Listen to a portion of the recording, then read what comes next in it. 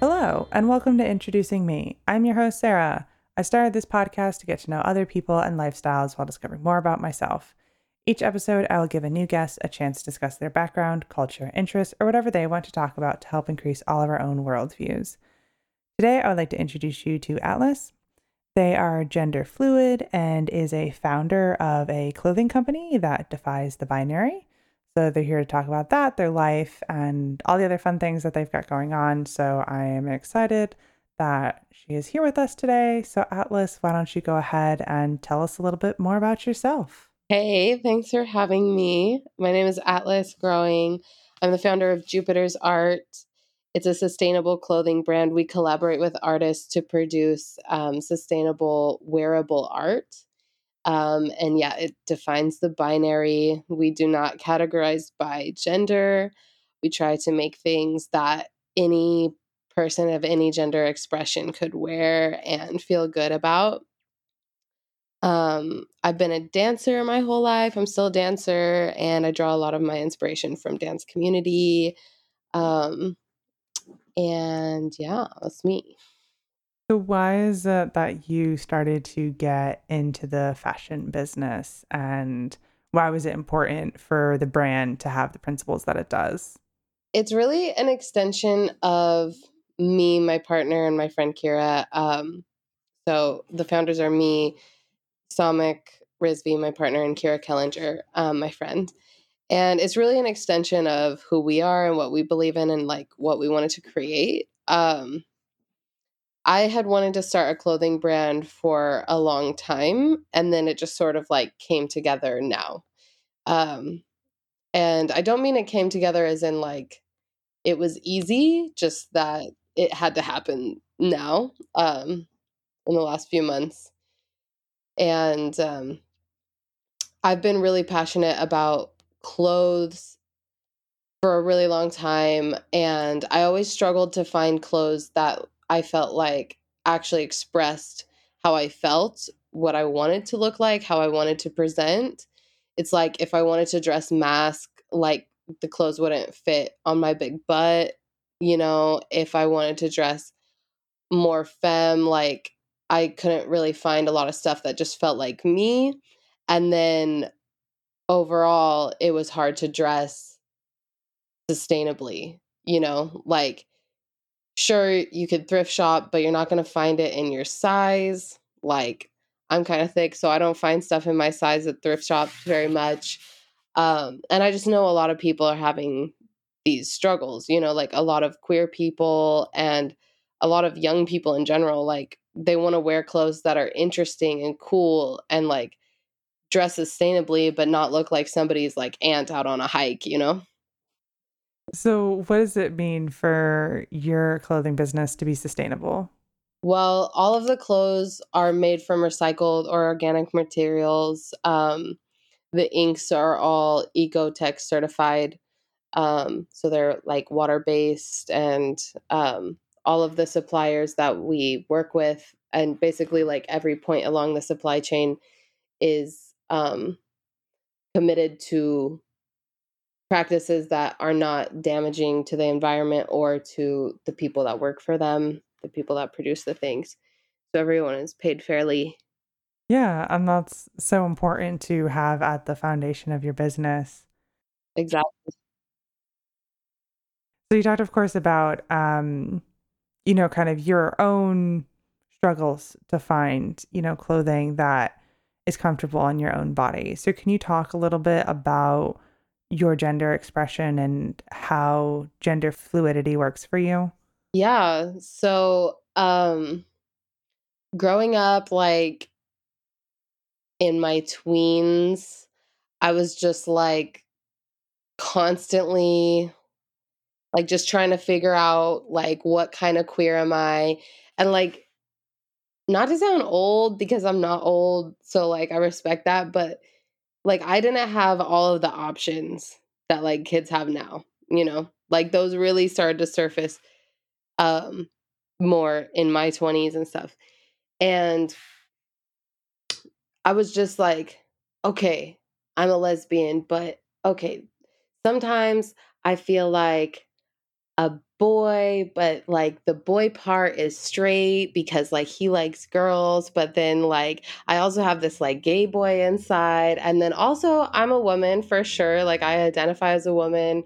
I experience the world as a woman, um, and all of these things. But then also like she's gay, and like all of these parts of me are very gay, and like, but also I could be attracted to anyone, and so it was just like this journey. And then when I was like 16, I was just like tired of trying to define it, so I defined it as intentionally undefined.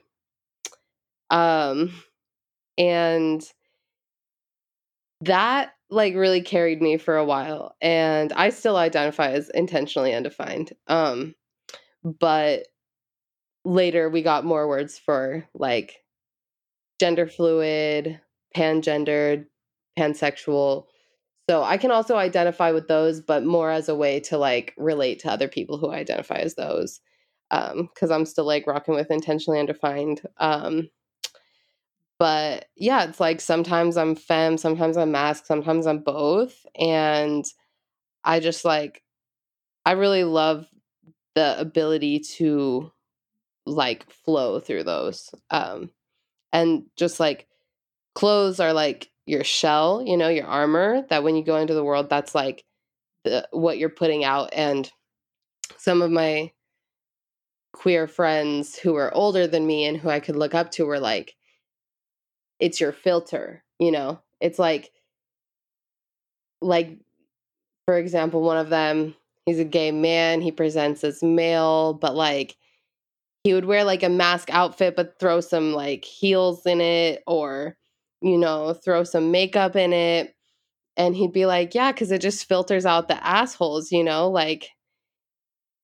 And so a lot of like queer people around me like really helped me define the importance of fashion in that way. And um I just like also felt like it's true. And then also it's just how I show up in like how I experience my body in the world.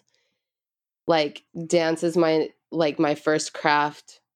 So like movement is my first way of expressing myself. And it's like clothes for a dancer are like the kind of paint you use as a painter, you know, or like the color palette you'd get as a painter.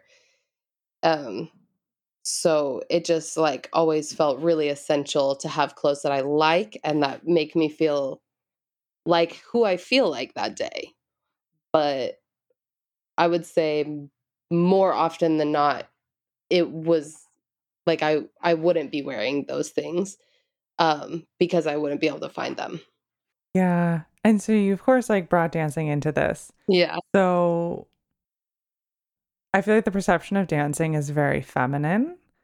So how has dancing throughout your life changed?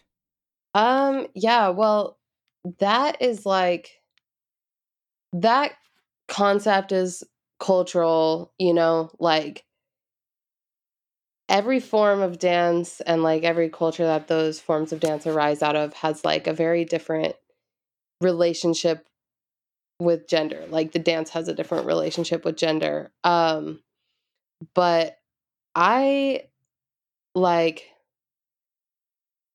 I'm a hip hop dancer, contemporary, jazz, ballet, and popping house. Like it like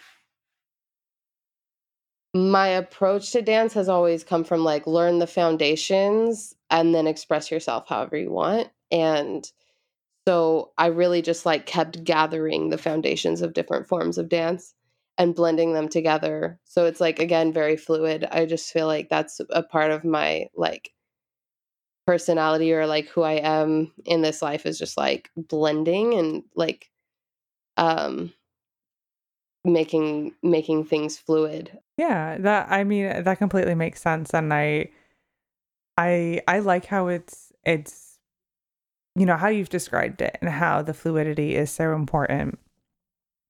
Now you started a business with your friend and your partner. What has that been like? It's been a lot of waves. We started it, so like we were all on a weed farm trimming, and it was terrible. Like we were actually moving around to different weed farms trimming, and we were just like dealing with people like not paying, just like mistreatment. It's all like illegal under the table and stuff. So they can do whatever they want, and the farms are just like very unethical and exploitive. Um and so we were pissed off, we're angry, and we're broke, like struggling, and it just gave us the drive I think that we needed to like double down and just like start this. So we were all probably working like I think 70 hours a week, um between like the trimming and working on Jupiter's art. And um yeah, we were just hustling our asses off. And it's actually been amazing, the team, because it's just helped me realize how you a lot of times to make something happen, you need different personalities. Like I do the designing, Samik does the website, he does everything on the website. And Kira does all of our communications and like community. She's a community director, so she finds the artists that we're going to work with, and then I design the clothes with their art on it. Um, and then Samik creates the web, like the landing page for it. Um, and I just feel like if I was trying to do either one of their jobs, like I would lose my mind. And I just feel very at home in my part of it. And I really just like appreciate um having there's like everyone's zone of genius just be where they can work. And you know it's also been hard at times, like working like that much, like literally just wake up, start working, keep going, don't stop, work till 2 a.m. It was like really hard on Samik and I's relationship for a bit. Like we were fighting like crazy for a minute there, but after getting the business launched, we were able to like chill out a little bit more. And then it's been more of a balance of like how to keep all of our energy the right amount of focused, and like how to stay balanced. And it is really like we each have to be responsible for our own energy and balancing ourselves, but each of us affects each other so much.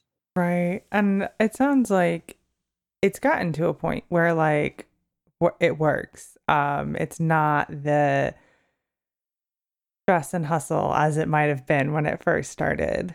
Yeah, kind of like it's not as much as like when we first started, but there is still stress and hustle because we're still new, like we want to get to that point where it's not like that, like where it's running smoothly, um and we just get to put the amount of energy that we want to put in, and it's going to run no matter what.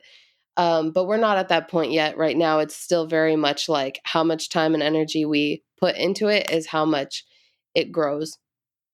So there's still a lot of that. And we're still all like working other jobs. Like, all of us are like on a bunch of hustles and stuff. So like the the biggest challenge for us right now is like, oh, we're building this thing and we know where it's going to go, and we want to be able to spend all of our time and energy on that thing that's going to like take us where we want to go. But we have bills, we have these things. So right now, like we still just need to work on this thing that maybe isn't taking us anywhere except for just like paying for some basic stuff. So it is that like weird balance because like none of us had like corporate jobs. Obviously, we were trimming. None of us have like, just something to fall back on. Like, we're just like 3 people in our 20s. We don't have like venture capital funding or anything like that. But it's just like a lot of like trial and error too. Like, we make mistakes, but we're just like really putting our hearts into it. So, And what is the long-term goal for Jupiter's art? we want to be like the brand that really disrupts and challenges the fashion industry.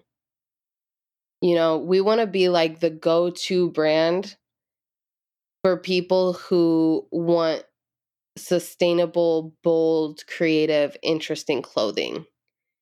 We want to be the ones that challenged the way that fashion follows the binary and the way that fashion destroys the planet and communities. And we just want to show the world that, like, you can dress cool without that happening. You know, like, you can wear dope stuff without it having harmed anyone. So, yeah. And we want to like uplift a lot of artists too, and like really just generate a lot of abundance for artists.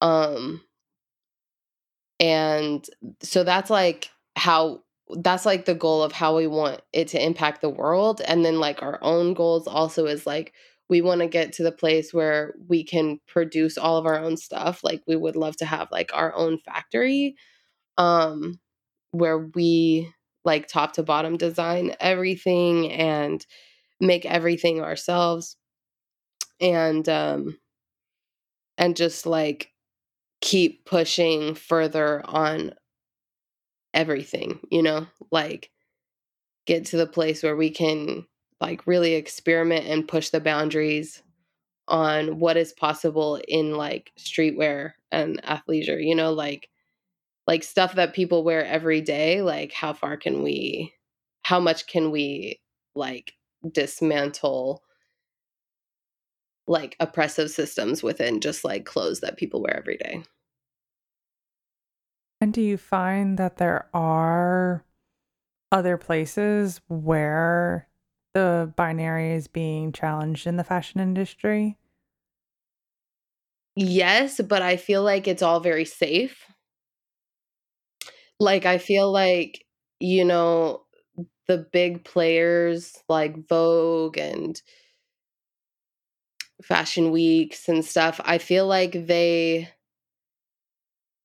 utilize a very small percentage, but they use what has been done by queer people, as queer people have been like their lives have been threatened for this. They've been excommunicated from their families for this. They've been homeless for this. They've been, you know, killed for this. And they continue to push the boundaries and continue to say, no, this is who I am. I'm going to be authentic even if my life is threatened for that, right? Um and that work is really what dismantles the binary, because the binary like depends on people like on queer people not existing in freedom. And I feel like the big players in fashion, once all these lives have been dedicated, have been lost for the ability to just be authentically them, they replicate it. Once all that work has been done to the point where it's socially acceptable enough, but it's still not socially acceptable enough that it won't cause some controversy, get some publicity. You know what I mean? It's like, okay, you know, like a good example is like Harry Styles wearing a dress on Vogue. And it's like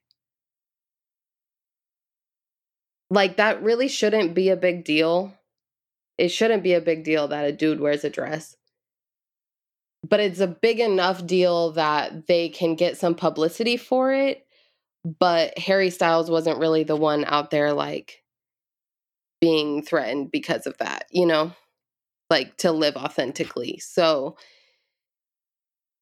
I think there and then there's other brands like us that are small and like really doing it from an authentic place. And I think I congratulate all of them, and I want us all to like move in a direction where people can safely express themselves.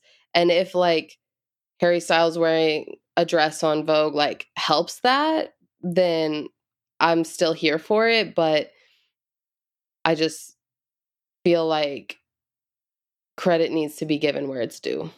Yeah, it's finding kind of that right balance of authenticity versus controversy versus like what should just be able to be. Right. Like so many people, their existence is controversial and they didn't ask for that.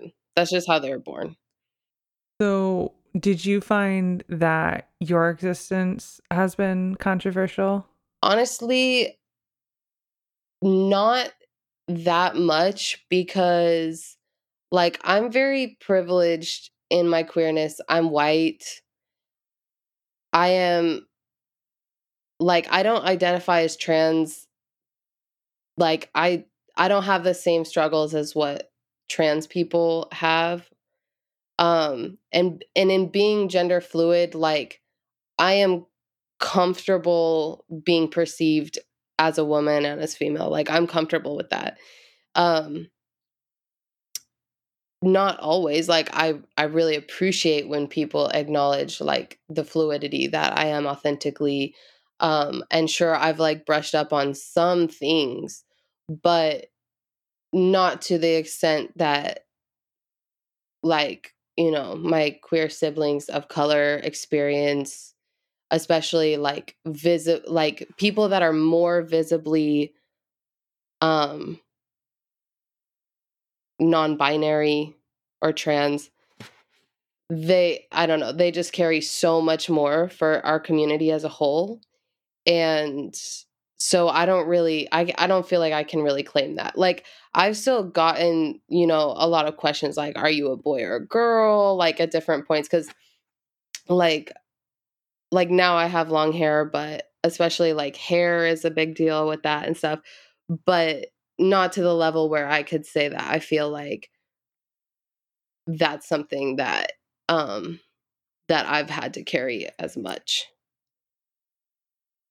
And I think it's so important that like you're acknowledging where that is Yeah. in within the queer community, to be able to understand like that different level of privilege and unfortunately like what is quote unquote like socially acceptable. Yeah. Um It's so interesting too and complex because the intersection of like queerness and the patriarchy and racism, like AMAB people get more threats and shit for this than AFAB people because it's like if you were born female and you are expressing more masculine, then you're like quote unquote moving up, right? Even though you're not really, but there's so much less to be questioned of why would you be more masculine? It's like, yeah, but when you're born male and you're presenting more feminine, like, they get so much more shit. And um I don't know, but I feel like they also like they carry a lot that over the generations, like, you know, all queers really, but like especially the queers that have gotten the most shit, like they've paved the way for a lot of the freedom and acceptance that I've been able to enjoy as a millennial, like as a zillennial, I guess you would say. So yeah, I don't know. I also want to like pay homage to them while also paving the way more for the generations to come. Like I hope that I can have some amount of impact that makes it even easier for the kids who come after us. One as you were growing up and as I was growing up and even as like the parents like our parents generations were growing up, like tomboy was a word Right. that was used and really probably maybe was looked down in some points, it was looked down upon, but really it wasn't an issue. Right. Right. Yeah. And I grew up in a very like conservative small town in Northeast Oregon. Um and yeah, I feel like my queerness as an AFAB person just was not rained down upon as much as the AMAB people in the town. You know, like in high school, like we did lose one of our only out gay boy classmates to suicide. It was tragic. It was like I'm not going to like talk too much on that because like a movie was made about his family and about him and stuff. So I don't know, people might like know who it is. So I don't want to like say who he is or anything, but it's like so that was still super super real and I know that still is super real. And it was for me and like the people around me, the amount of homophobia and transphobia and just it was super present, but I just feel like the way that like lesbianism also can just be like bastardized under the male gaze, it's like there's just not as much like threat that comes as like a white queer AFAB person, Mhm. even under the same homophobic environment. Now you've obviously like surrounded the people closest to you aren't homophobic, aren't transphobic. Like you're surrounding yourself with good people. Yeah. Outside of your bubble of people, are you in an area that is still homophobic? No, I'm like, well, right now I'm in Portland and they're like too woke to function. um, yeah, but I've traveled a lot and definitely, yeah, like I met my partner in India. He's from India and I traveled there and I got asked constantly if I was a boy or a girl there. I shaved my head and like, I don't know, I guess I dressed like, yeah, fluidly. So some days more femme, some days more masculine. Constantly I got asked if I was a boy or a girl, but it was so funny because I would just be like, whatever you think, whatever you think. And they'd be so confused. I'm like, that doesn't offend me. Like, I know some people are offended by that, and it's totally valid to be offended by it, but like, it gave me almost like a gender euphoria to be like asked that. Like, oh, you really don't know? Okay, cool. you know? Um, So yeah, I've experienced that in like different countries you know, and then also been in places where I felt pleasantly surprised. Like, I lived in Vietnam for a year and a half with my partner and like I really can't like say too much on it because I never really fully understood like the complexities of that. But we found a lot of queer community in Hanoi and like a lot of queer people that were just like very well respected. And that was really refreshing. It felt better than a lot of places in the States. Um, yeah. Outside of the States during your travels, did you experience any phobias? Mostly just sexism. Yeah. Yeah, mostly just, a lot of misogyny, which I think is rampant most places. But yeah, again, Vietnam, I it was the least for me. Vietnam was Mhm. like the safest place I felt as a woman. Um, yeah, but everywhere else I've been, states included, in like every city I've lived in the States, it's like, oh yeah, good old misogyny just doesn't quit. Yeah, it's it's an unfortunate truth in the current state of the world. Yeah. So what was it like? Um, meeting your partner in India and then, living in Vietnam and now, you're back in Oregon? Well, yeah, like we didn't intend to be like back in Oregon. We actually just we came to visit and then the pandemic happened. Um so that was like okay, and then back in like early 2020, nobody knew how long it would be. So it's like, okay, we're visiting my mom. We'll stay here for a minute. She was like, we were like about to book a flight to Mexico because we like wanted to go to Mexico. And I was working online at the time. So it was chill. And my mom calls like right as we're about to push by. And she's like, don't leave. There's going to be lockdowns everywhere. It's going to be crazy. Needless to say, 6 months in, I was like, I would so much rather be in Mexico during this lockdown. Like, I mean, and that's obviously like, that's also super privileged and like incorrect for a lot of people who were in Mexico. Is like some of my friends there told me it was really bad. But yeah, I just felt like any place but my mom's house would have been better. But yeah, so like, I don't know, life has just continued to like keep us around Oregon, but Portland's cool. I've always loved Portland, so I'm okay with it. But I feel like coming home is like always a very intense reverse culture shock. Right. And is your partner okay with now being kind of stuck in Oregon? Yeah, he's like more into it, I would say. It's easier to be more into it when you're not from there. Um, and he loves Portland and we're kind of like, we met 4 years ago, so we've been traveling for like about 3 years and like we always wanted to, well, I guess 2 years.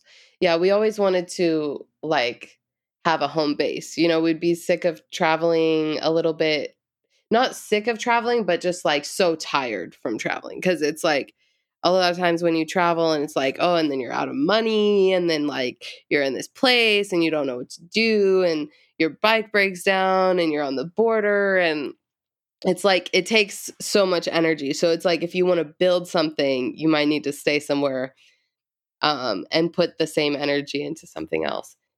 So he's kind of like more excited about it to have like a home base. But we still are getting like the itchy feet and want to go somewhere. Do you have any plans to travel? Um, Not really. I feel like plans are really fruitless. Like whenever I try to make one, something completely different happens. So I'm just like waiting until it actually makes sense to make one. I mean, in these times, that's probably not the worst idea. Yeah, exactly. Like I tried to go to India with Sonic in December. He went um to India to visit and I was supposed to go and I lost my passport and then I was trying to get an emergency passport to go and it was like you have to buy a flight, then get an emergency passport, then get a COVID test within like 42 hours I think before the flight and it just like was not happening and then I was like my best friend who I was visiting on the way like her roommate got COVID and it was just like no girl like you're staying in Portland there's nothing and that's like how I landed in Portland this time and that's just what I feel like my life always is like takes all these twists and turns and I just like try to go with it and like make the best of it but then I also am like I very fiercely like hold on to my dreams and goals. So it's like I'm like I don't know, just like riding the waves trying to build this business. So Now, not that you've like outwardly mentioned it while we're recording, but you have a dog. yeah. So, so how does having like, is the dog a recent acquisition, I guess you could call it, since Um the pandemic? she has quite a story. So like we adopted her in Vietnam. Um I've always like grown up with dogs. I always loved dogs and then um in Vietnam there's like there's a lot of dogs that need a better situation. And we found her at a shelter, and she's paralyzed. We don't know what happened to her. She's paralyzed from like, I don't think dogs have waist, but like waist down is the best thing I could say. And so yeah, we adopted her there, and she's traveled 5 countries. Yeah, she's been more places than most people I know.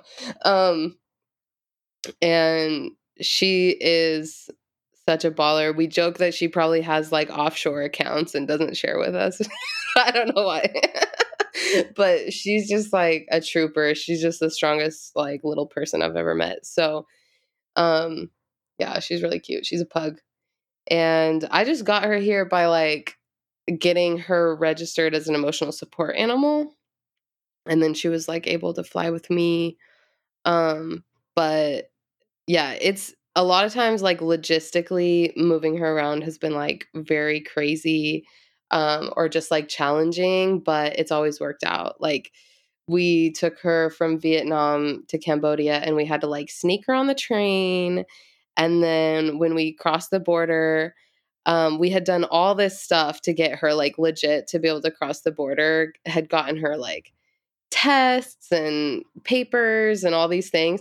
And then we cross the border, and they're just like, give us $5.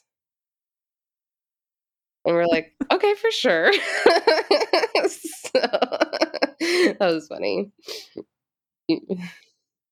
Yeah, and I mean, it's good to hear that it has all worked out and you didn't, rescue this dog from Vietnam and then have a situation where she couldn't keep coming with you. Yeah, we wouldn't let that happen. Like we've completely canceled trips if she couldn't come, because like, I don't know, to me it's just like she deserves a family that's forever, like she doesn't deserve somebody to be like, oh yeah, I'll take this dog because she's paralyzed and I'm so cool, right? Like she deserves like a family. So, and she is our family. Like she brings us so much joy too. But like she could be a pain in the ass too, but it's like I'm not gonna just like leave her in a different country because of that. Nobody else would take care of her anyway. Like she's paralyzed, she's hard to take care of. And like when we adopted her, they were like over the moon, because they were just like, well, we thought she would die in here, because like it's just, I don't know, people just don't really see like the value in a paralyzed dog much there, because she would like not be worth any money, and I don't know, it's a whole like thing, but yeah. Well, you were there to get her, and now she's in a much better place. Yeah. Yeah, she's chilling. She like is very demanding. Yes, I'm glad that she has remained calm for the bulk of the recording. Yeah, I know. If I didn't like let her sleep like right here, she would be screaming at me. Well, I'm not sure I have any more specific questions before I start to wrap things up. Is there anything else that you would like to share with the listeners about yourself, about your business? No, just like go check us out.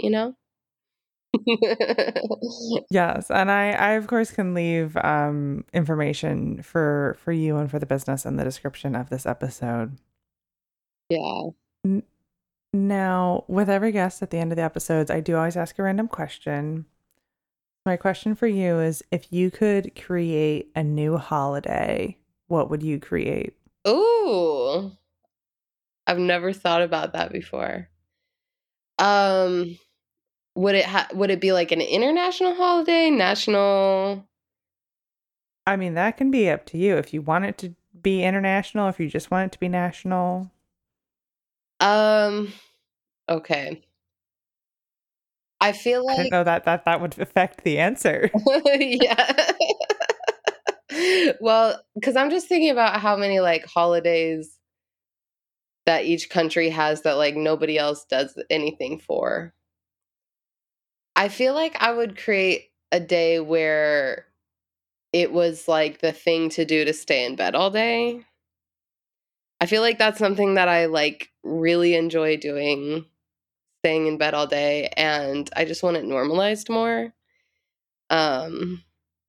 You know, like a rest day, and it's like people could do it up, you know. I know that like if it was an American holiday and people took it seriously, it would be like very dramatic, you know, like people would like buy TVs, I don't know, and like get snacks and like really stay in bed all day. Um and it should be like paid for everyone, you know. Every single person should get paid that day. Um but it also makes me think that there's a lot of people that don't have beds. So I would like it to be like a two-part holiday where, you know, like maybe we get like a bed day eve, and on bed day eve it's like tradition to actually like help get people housing, you know. So I would have to think about that more, but you got me thinking now. I don't know if I could create this, I would.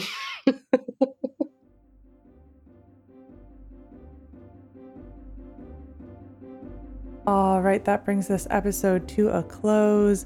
As I mentioned, I will, of course, be leaving a link to the website for Atlas's business, Jupiter's Art. And I will also be leaving their social media handle, which is their name, just Atlas Growing. Most active on TikTok, but also on Instagram and Clubhouse. And of course, the podcast website will be in the description as always. So that provides you links to our social media, Instagram, Facebook, LinkedIn.